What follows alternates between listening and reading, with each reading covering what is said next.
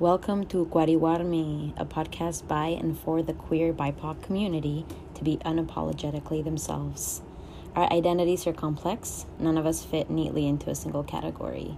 We're here to share parts of our lives, identities, and discuss current events. Hi, Kimmy. Welcome. Thank you for joining me today. How are you? Good. How are you? Thank you for having me. Thank you. Can we start with your name and your pronouns? Yeah, my name is Kim Din Tran, but I go by Kimmy, and my pronouns are she, her, hers. Awesome. Do you want to talk a little bit about how we know each other? I was swiping one day. No, I'm just kidding. Whoa. Parental advisory. No, I actually met Mariana through rugby.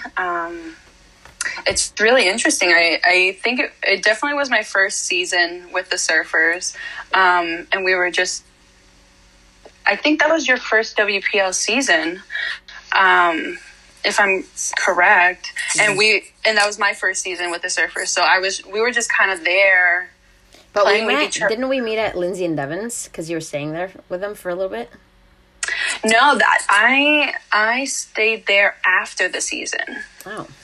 Yeah, so I didn't stay with them until like November. Oh, that's so weird. I feel like that's what I remember, meeting you. No, yeah, it was. No, you're wrong. it was definitely rugby season, and we were new to the team, so we were just playing as like subs and filling into those positions. And I mean, at the time we weren't too close, and it's actually really funny because I'm like, how did we get so close? And I don't really remember. It just happened so naturally. Yeah, I know, we're like best friends. Yeah, I guess. I guess some would say. Cool. Thanks so much.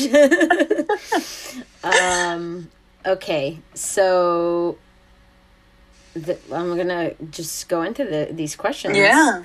How do you identify yourself? As a human being, I identify as Vietnamese and Black, cisgender, femme presenting, bisexual, first gen. Yeah, I feel like that question, I'm always like, I feel like I'm checking off the boxes. Like, yeah. Yep, that one. And every time I check off a box, I feel like I'm just checking off how much privilege I don't have. Yeah, I hear that. Like, yes, okay, take it away, oppress me some more. But yeah, I hear that. I can relate. But we also have to remember the privilege that we do have, even though absolutely, I am fully aware of the privilege that I do have, even in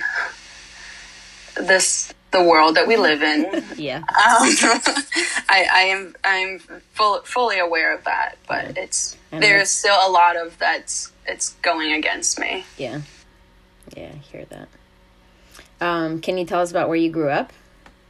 Okay, so I was born and raised in East Hartford, Connecticut, and I went to school in East Hartford for most of, until 8th grade, and I transferred schools to a magnet school in Hartford, Connecticut, and it was inner city. The magnet school was so focused on social justice. It was predominantly Black, Hispanic, and it geared towards getting inner city students of color to go to college. So I attribute a lot of that to, who I am. But with that, I also, grew up very much in the Vietnamese community there. So yeah, multicultural-esque all around. Yeah. Can you talk a little bit about growing up in a Vietnamese household? Oh, yikes. Or not. No, I mean, no, it's great. Good things.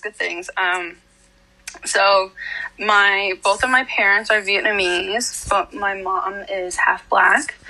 But, she grew up in Vietnam, and, to go into that story, my mom is, a child of the Vietnam War, and born to a African American soldier. But, times were different then, and my grandmother ended up raising my mom in Vietnam. So growing up here, being first gen here, my parents, that's the culture they raised us in. We practiced Buddhism growing up, and just very traditional way of life, Vietnamese-wise. And it was hard growing up in that because, also at the time my parents didn't speak English well. So my siblings and I are, young and translating these things for our parents as best as we can.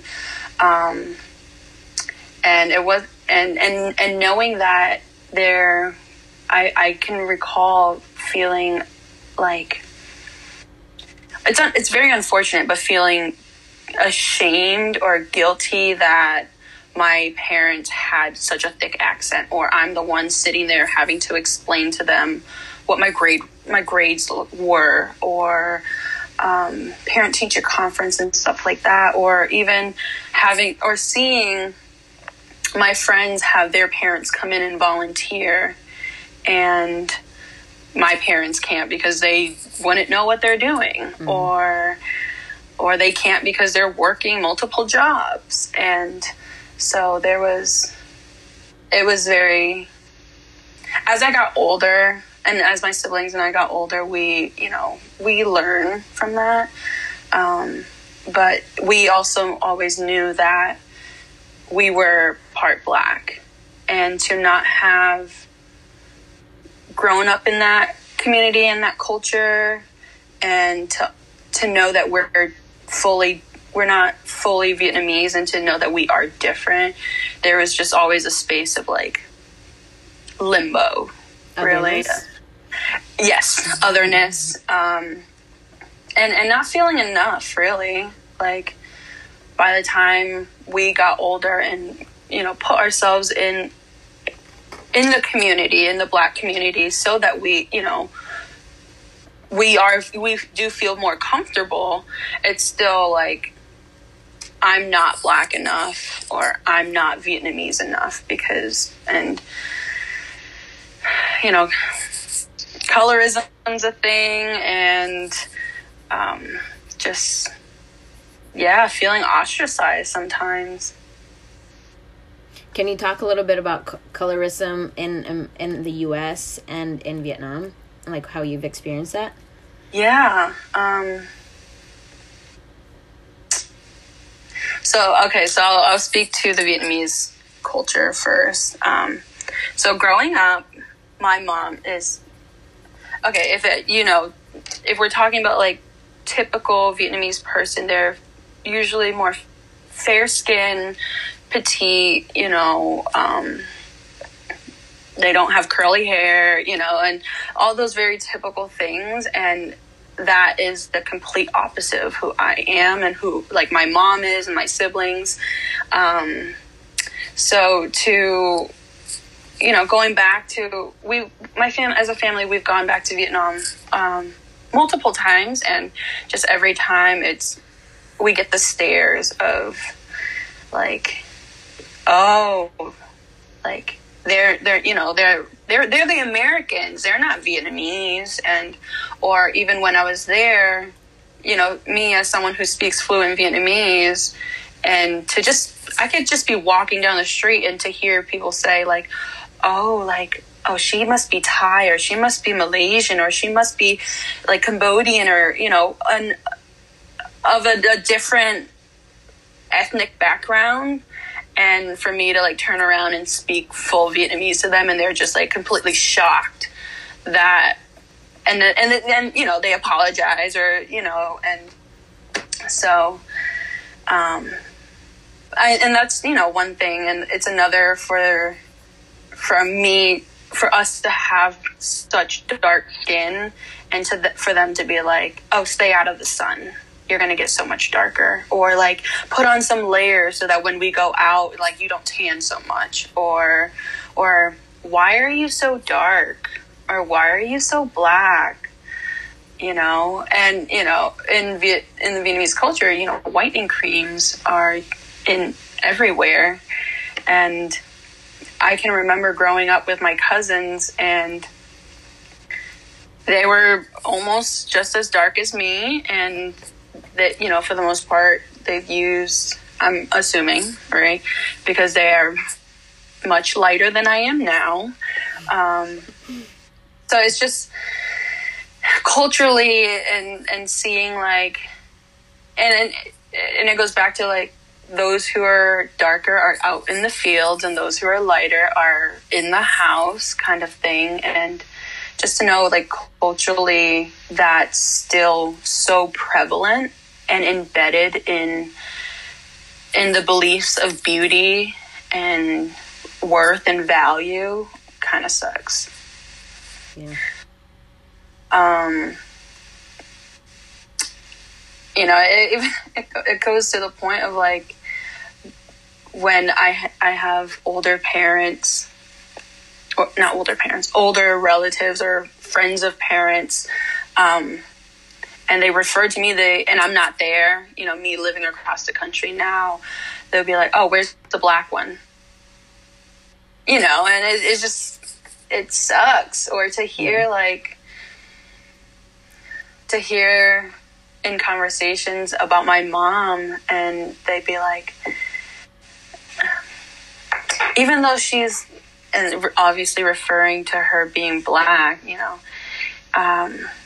even though she's ugly, you know, she has a good heart, you know, she's a good person, and it doesn't matter how good of a person my mom is, it goes back to like the color of her skin to define her worth. So growing up, to hear these messages, and to question like why, not knowing how to respond, and then getting to the point where I was old enough to say like, okay, well, black is beautiful. Like, I can't do anything about the fact that I am part black and the fact that I am dark skinned. But, and like, I know I'm much darker in the summer, and I am less Vietnamese presenting, and in the winter, and when I'm less tan and lighter, you know, I'm more Asian presenting, more Vietnamese presenting. But it's also very hard for me here, because it goes back to the feeling of not being black enough, right? So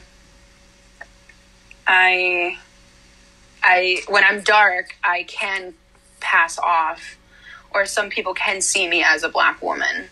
And when I'm light, it's like, oh, she's Asian. And it's either I'm one or the other. I'm never like a whole.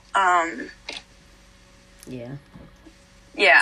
And, you know, to not feel like when I speak on my black experiences, for people to sometimes not validate that, because they're like, you're not black. And I'm like, yes, I am. Thank you for asking.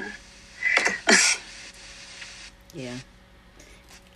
Can you think of, at like what moment in your life did you start shifting away from like being quite so self-conscious about the darkness of your skin, and more empowered?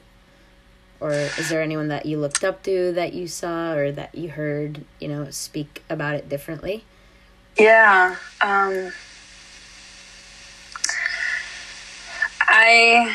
It's very hard, right? Like, damn, how do I go about that? It's very hard, because I can't even say, like, I can't even forget that or ignore the fact that I'm Black, because I'm reminded from the Asian Vietnamese community that I am Black. So it probably wasn't until I was in high school, college, where I really started to own that,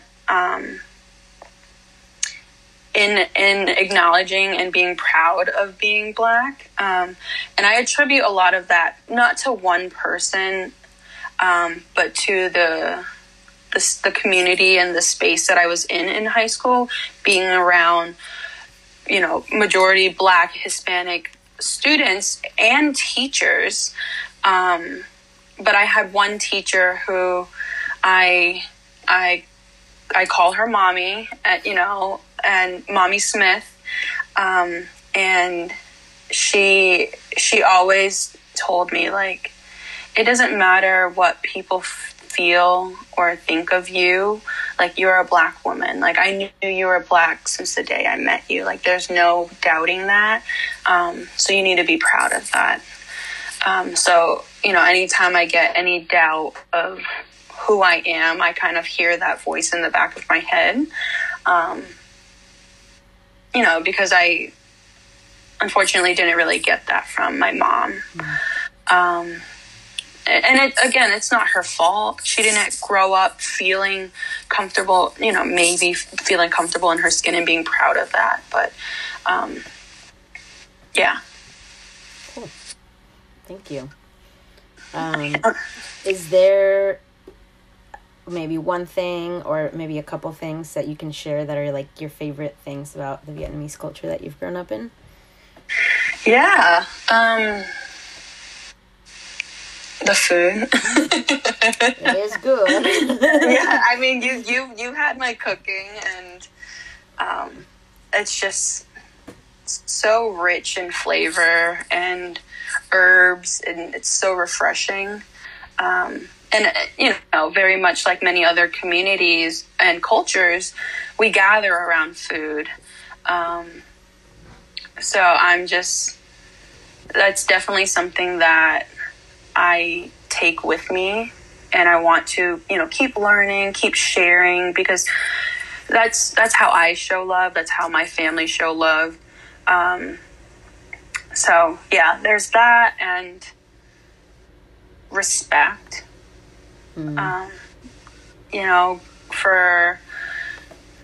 For my siblings and I, we don't call each other by our names.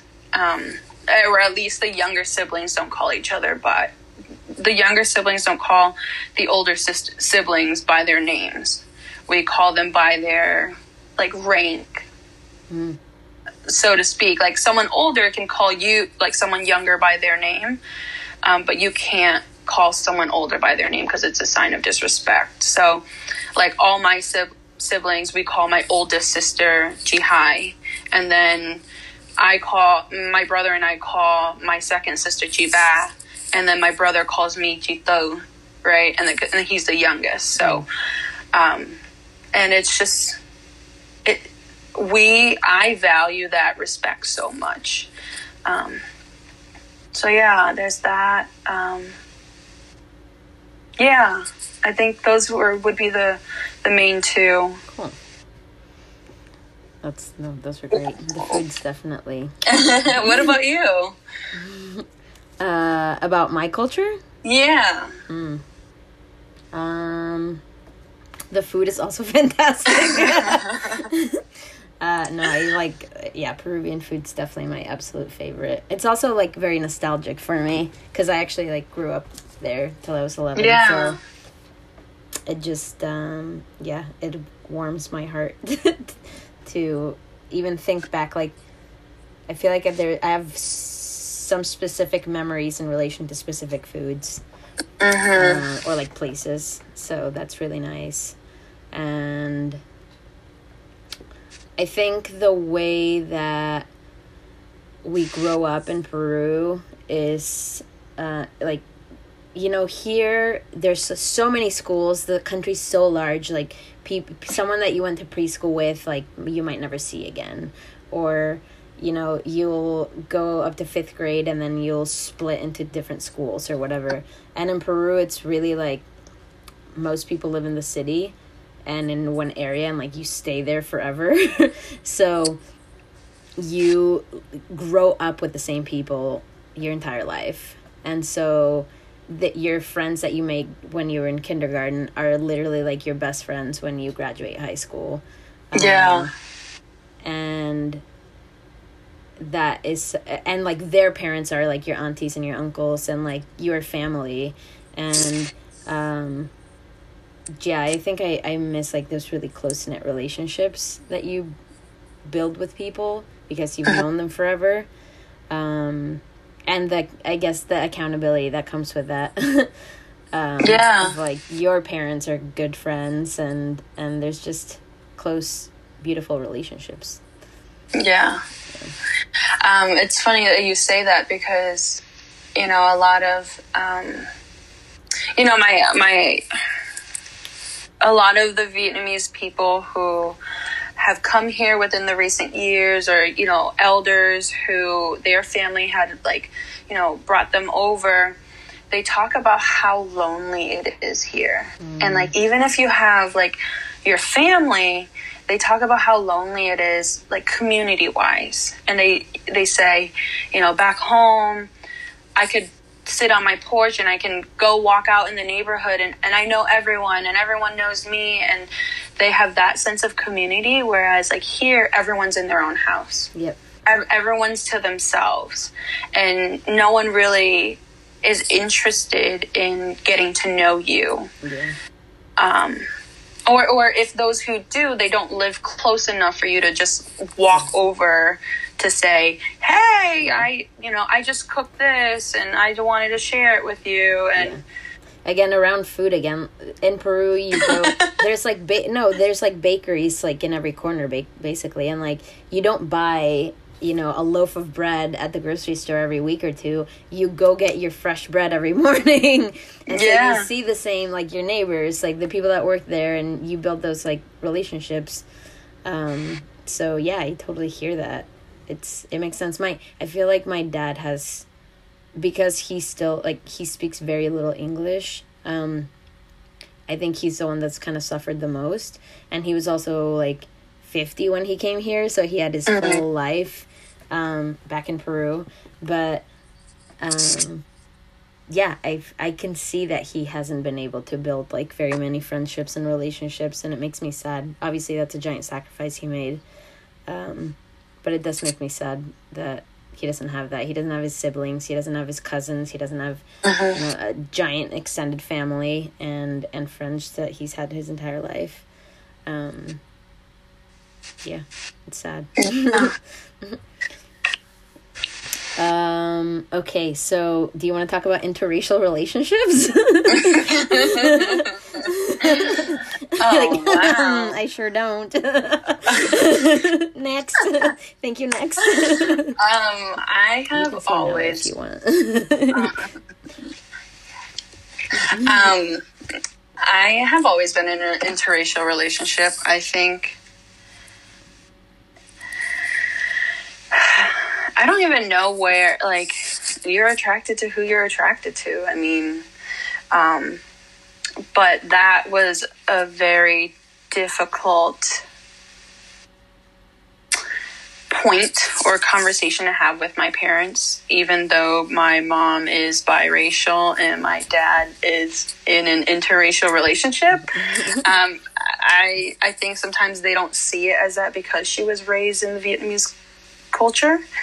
But, you know, my first boyfriend was Black. My second boyfriend was Puerto Rican and Black. And then my girlfriend, my ex-girlfriend was Mexican. And then my current girlfriend is Italian and Black. So, and, you know, and not just me, my siblings, right? My sister has...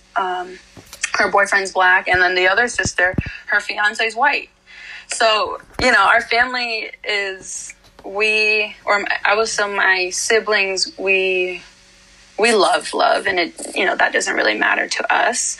But to our parents, it was very difficult for them to have these conversations with us because, you know, like I said, even though my mom is half Black, it was like, well, you sure you don't want to date someone Vietnamese?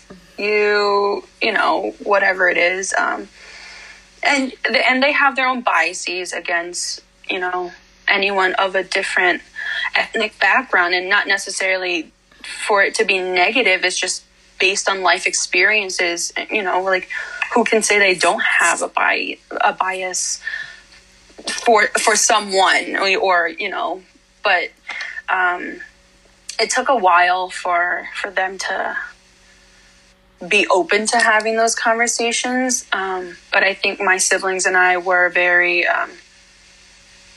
open and honest and straightforward with them about a lot of it, that they, you know, they knew that if they didn't think of our happiness, that, you know, it wouldn't really work out in their favor in the end. But, you know, interracial relationships comes with their own struggles of understanding each other's cultures and backgrounds and values. Yeah. Do you feel like you've ever had that a cultural clash within a relationship because of those? Maybe there's some values that weren't shared.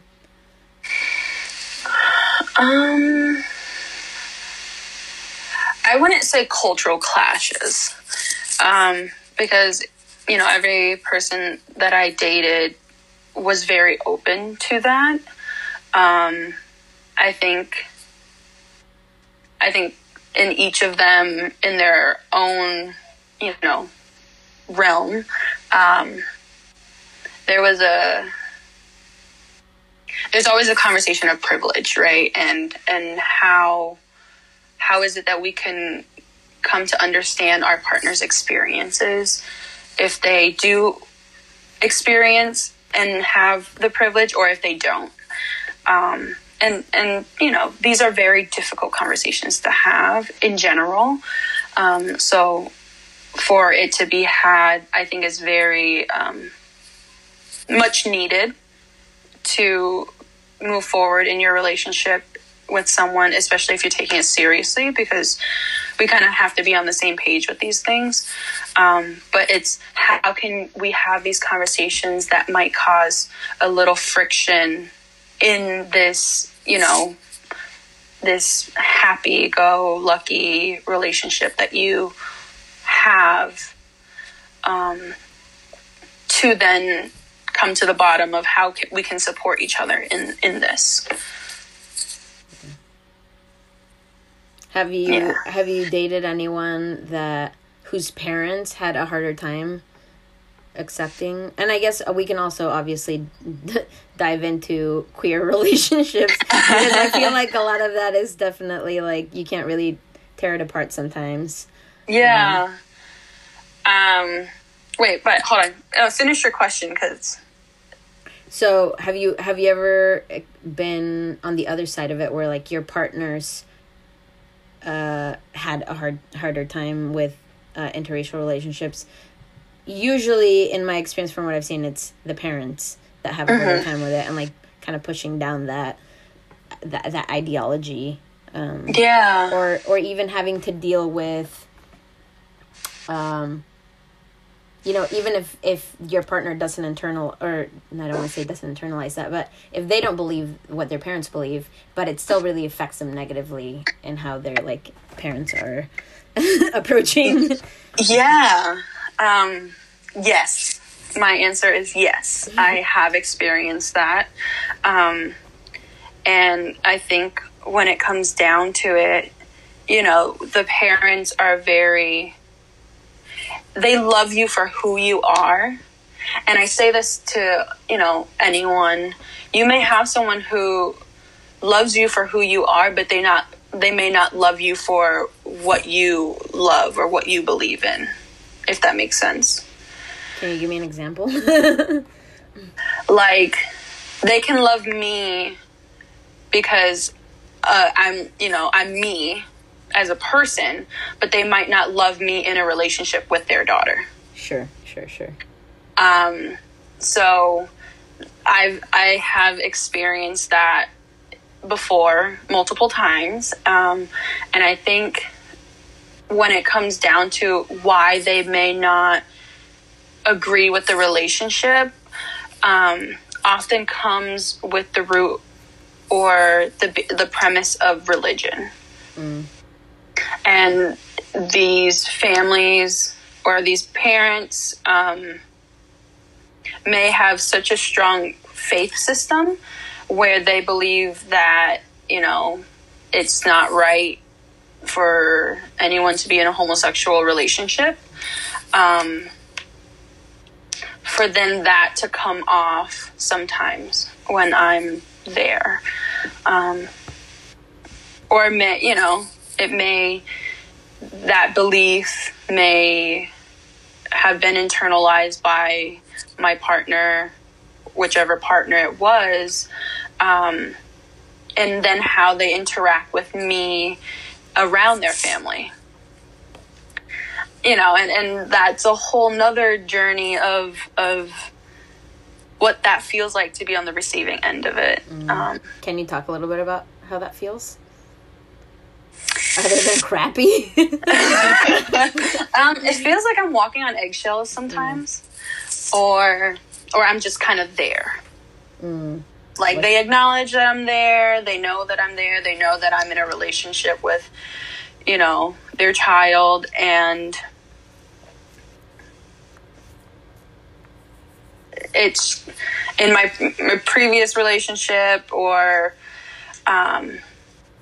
you know, current, I'm generalizing it, right? Like, it just sometimes feels like I'm walking on eggshells to best describe it. Like, I don't want to say the wrong thing for them to say, like, oh, like, no, like, don't come back kind of thing. I don't want to, I have to see if I can show affection in front of them, if I can hold their hand, if I can kiss them, if I can do whatever it is, and to not feel like I can be my complete self. It sucks. Yeah. I hear that. It's difficult. Yeah. Yeah. I've definitely had experiences like that too. It's hard. I've always internalized it, and I think mainly like looking back, not in the moment. I mean, definitely in the moment feeling like something's not right, but then being able to look back and be like, wow, that was so messed up. And like, how much of that did I put on myself as like, what's wrong with me? And and kind of like you were saying about your mom, right? Like, it doesn't matter how good of a person she is, there's always going to be like this character flaw that is your queerness or yeah. Can you tell us a little bit of like your LGBTQ journey? Ooh. Your journey. Tell me about your life. Ooh. Wow. All the secrets are coming out, huh? That's right.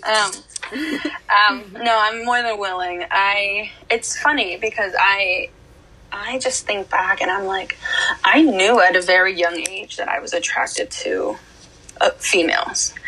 But then, you know, let's talk about culturally, like what is constantly being told of you of what a relationship is, and what is accepted and what is respectable, and what how they define a family. And, you know, that's the constant reminder in the back of my head of like, oh, like, it's just a girl crush. Like, you don't really like females. You don't really like women. What's your like earliest memory of being attracted to a girl? Oh, I was 6 months old.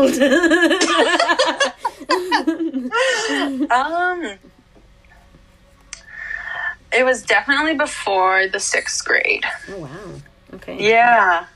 But like I said, it's this constant voice in the back of your head, like, oh, it's not real. Oh, that's not you. Like, it's not you. It's just a crush. Like, you like them for who they are, not because they're a female or whatever it is. And suppressing that, and suppressing it a lot, actually. And it wasn't until I was in high school where, again, didn't come out, but was fully aware that I have had these feelings before. And I had a crush on one of my soccer teammates, and wow. Do you need a fan? No, let's just say that we played a game that was dared to kiss me. Like, there's a bottle, and that bottle's fun. No, it wasn't a bottle, but and they didn't do it. And I was so upset about it. And I was like, I reflected on on like what happened, and I was like, why did I get so upset? Like, why was that the reaction I had to them not wanting to do this? And again, still didn't think that it was real, but knew that something was there. And it wasn't until college where I was seeing this guy, and he came to visit me at college and was telling me this story. It was like, so like this one time, this fag tried to grind up on me at the bar, and I like stopped him dead in his tracks, and I was just like, why is that the word choice that you just decided to use? And he was like, well, isn't that what he is, kind of thing? And I was just like, well, you know what? Like, I'm one of those fags you're talking about. Oh, dang. And I just, like, I went off, and I like, that was my moment where I was like, wow, like, I fought so hard for, you know, in high school, I was a part of GSA as an ally, but I was like, why have I advocated so much for this? Like, why do I fight so hard for this? And it was like, well, duh, you idiot. Like, it's because you are, you know, you're part of the community, and you just didn't know it. So yeah, that's kind of where my journey has led me. Can you talk a little bit about how it was coming out to your parents? You're like, no, because I haven't yet. No, I'm just kidding. But you just outed me. No. Shit. Oh, sorry. Excuse my language. It's okay.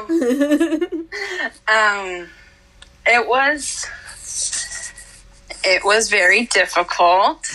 I was dating my ex-girlfriend at the time, actually.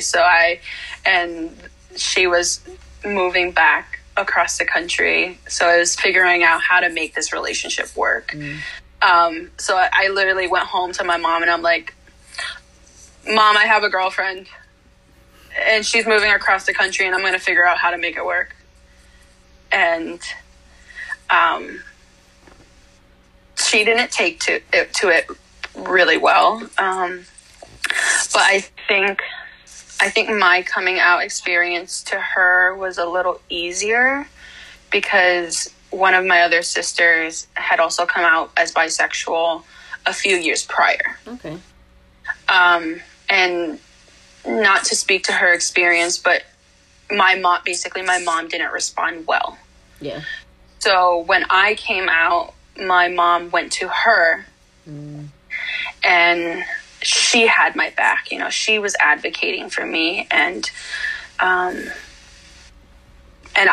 attribute a lot of why it was easier for me because of my sister. Yeah. Because, you know, I wouldn't have been able to do that. I didn't even know that she was advocating for me until, you know, years later when we actually had this conversation. But it sucks to know that her experience was completely different than mine. Yeah. But what was unfortunate was, you know, she thought it was a phase. My mom thought it was a phase. My mom told me to keep it from my dad. So that was very difficult to kind of tiptoe around this. And it was like I had my ex-girlfriend around. Your friend. You know, yeah, and that's what it was. She was my friend. My mom knew what was going on, but to everyone else who didn't know, was just my friend. And it wasn't until I was dating my current girlfriend where, like, we live across the country together, and my dad didn't really meet her when we were back on the East Coast. So when my parents came out to visit me here, like, and this is the room that we share with one bed. I just, you know, and my dad is smart enough to know that what was going on. It was just, I'm never someone who I just want to go about things and not have it be said, right? Like, I'm very straightforward. So I just, you know, came out and told him, I was like, so, you know, she's my girlfriend, right? and I said it just like that. We don't really have these, like, sit down, nice, you know, heartfelt conversations. But after I said that, you know, what did my dad do? Bought a case of beer. We sat down and we just talked. Aw, I love that. You know? So that... Thanks, Mom, for delaying this. Yeah. And really, that's what it was. But, yeah, and, you know, his response could have been better, but... Sure. But I'm sure it could have also been worse. Absolutely. Yeah. How about, like, people back in Vietnam? What's the culture around queerness there? Can you talk a little bit about that? So I can't speak to that very much because I grew up here. Yeah. So I don't have so much of the personal experience of... Yeah, the upbringing of being there and what it's like over time. But yeah. I haven't told most of my, like, my aunt or my grandma or anyone on my dad's side, really. But on my mom's side, a few of my cousins, one of them actually, I won't get into it too deep, but came out to me. Mm. And she, you know, was like, she basically said it was like, so you're a lot like me, you're right? Like same or what? No, but that's what she said. She was like, so you're a lot like me, right? And I was like, what do you mean, like you? And she was like, you know, like. That's amazing. Yeah. And we, you know, we got down to the point, obviously, and so she knew, and then her so these are all sisters, the cousins that I've talked to, and the younger one, her and I are closer in age, so I was able to just talk to her about it. But then one of the older cousins, I just was like, hey, I just want you to know I have a girlfriend. And she was like, you know, that's okay, you know, and you love who you love. And I wasn't expecting that response from her. But, you know, she did share that, you know, she has friends who are identified as LGBT, and how she started to see more couples and, you know, people, the society being more accepting of them getting married and stuff like that. So that warms my heart, but I'm sure it's not where they want it to be, and there's discrimination, you know, based on that. But yeah. Okay. Thank you for sharing your journey. Yeah, I'm an open book at this point. I know, I'm asking you all the hard questions. You're welcome. Can you talk about intersectionality and what that means to you? In a broader societal standpoint, and for you and as yourself and in your own personal life and experience? Yeah. In the broad scheme of things, like, you can't look at someone and just say they are one thing.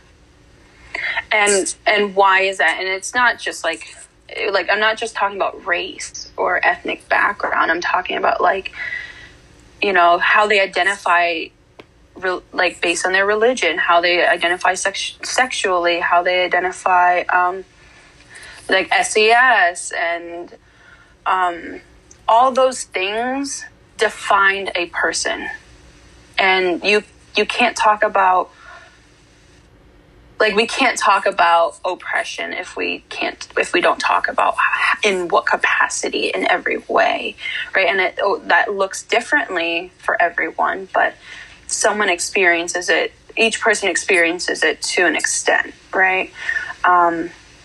So when I think of intersectionality, I think of, like, you have to look at someone or at whatever it is holistically, the whole picture, and what is it that they are and how they identify and all of that, because if you don't, then you're missing something about them.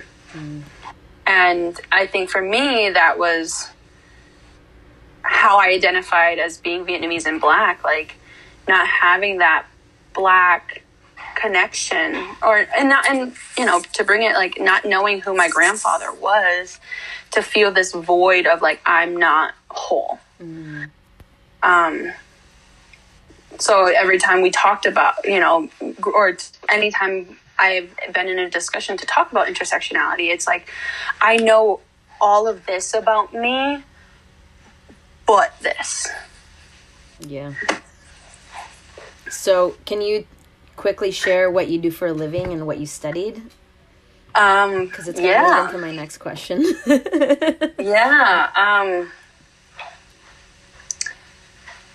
I'm just gonna finish what my last point on, like, intersectionality. Yeah. No, it's okay. I do want to share with everyone who's listening that as of recently, this year actually, my family and I did a DNA test, and we did find my grandfather, and unfortunately he passed 22 years ago. We did find out where we come from, and that is very filling. And so, yeah. But do you feel whole now? To an extent. I think what's hard is that his kids haven't fully accepted that. So, like, I have cousins out there, I have aunts out there, but to know that they're kind of in denial of the fact that we're here. But, you know, we do have family, you know, the family that we did connect with has fully accepted us into the family. So that has filled the void that and solved the mystery that my family has had for so long. Thank you for sharing that. Yeah. So tell us what you do for a living. You just graduated recently from grad school. Yes. After a long, grueling 3 years, I graduated with my master's in counseling, school-based clinical counseling, and I work as a school counselor. So can you discuss or just touch on intersectionality and how that affects people's mental health? Yeah. Or that, I mean, I'm really even thinking, like, of your words of not feeling whole, not feeling complete. Yeah. Or, okay, so do you want to know, like, how I take that and how I work with my kids? Or... Yeah, I mean, I think you mentioned the school that you went to had a lot of teachers of color and how that made an impact on you. And, you know, that's definitely not a privilege that a lot of kids have, to see themselves growing up in these positions of power, essentially, right? So, yeah. That's one part of a question that you can certainly address. But, I mean, it's huge and so important to have that representation within schools, too, so that children of color can feel seen and understood and validated in that way. Okay, so I didn't initially want to go in, I won't say that. I didn't initially think that I would have gone into this field.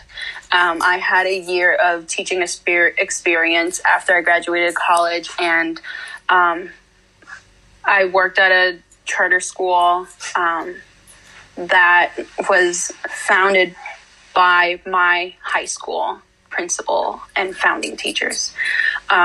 And I was lucky enough to have my high school counselor also work there while I was there. Mm. And I was talking to him, and I was like, I was thinking about going into social work. And he said to me, sorry, my dog is in the background. He just had dinner, and he's going off the wall. But basically my school counselor said, I think you have you have the right attitude and personality. Again, I apologize. For someone to be a school counselor.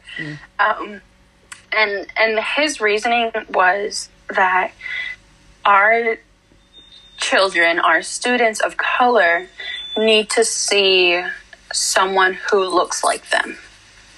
Someone who went through the same path that they did and is in a position to help them. You know, and I'm very fortunate to work at a school where we, I believe, have the most diverse counseling staff in this district that is not typically known for that. But I have one other coworker who is Black, and I talk to him about it all the time, of how we look at our staff, and it's him and I and one other teacher that identify as Black or African American. You know, and I think about that all the time, because we talk about diversity, and in a sense, San Diego is very diverse, right? You know, we have a lot of culture here. We have a lot of people from different backgrounds, ethnic backgrounds. But when, we talk about, at least for me, I don't see a lot of counselors who are Black or Vietnamese or Asian for most of it. So it's, how can I be there to support my students who identifies as one or the other, or for my students who identify as multiracial. So I think a lot of what I do and why I'm in the position I am in is so that I can be that role model for my students, so that they can see that they can do it as well. Yeah, I think that answers your question. Yeah. Can you talk about the mental health aspect of how that feeling of not feeling whole affects kids growing up?